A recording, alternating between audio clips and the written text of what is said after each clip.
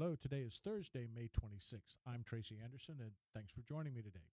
Let's look at some markets together and start again with poultry and hopefully the wind down of avian flu. So, avian flu has now been detected in 35 states, so that's the same as last week. Just over 38 million birds have been depopulated and removed from the food supply, which is up only about 24,000 from the prior week. That's the smallest in weeks. Most affected are egg layers, which account for about 76% of all avian flu cases. Turkeys have been hit hard as well.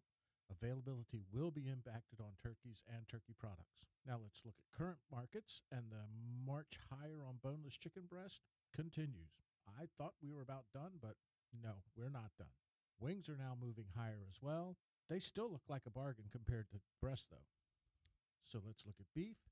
And beef production was huge last week with 680,000 head harvested, up from the prior week's 657. Looking past this holiday weekend, beef has found support, and we are seeing prices move higher. Ribeyes are leading the way on the middle meats. Chucks and rounds are slowly moving higher.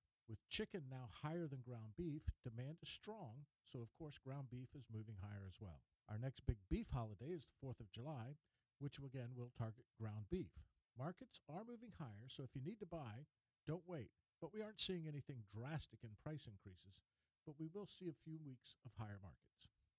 Okay, let's look at pork and bellies moving up again, closing at 167, up from last week's 156. We're in a much better inventory situation than last year, so I don't think we'll see the crazy high prices of last summer, but I do think we have more upside to this belly market through June and July. Butts and loins are holding pretty steady. Ribs seem to have leveled out a bit, at least for a few weeks. Okay, let's look at grains, and corn closed at $7.94, same value as last week. Corn plantings picked up the pace last week. We're now at 72% in the ground, now much closer to the 5-year average of 79% at this point. Hopefully weather will continue to cooperate and they can get the plants in the ground. China announced they will look to Brazil to replace grains formerly imported from Ukraine. Better them than us. Soy made progress too, with 50% of the crop planted compared to the 5-year average of 55%.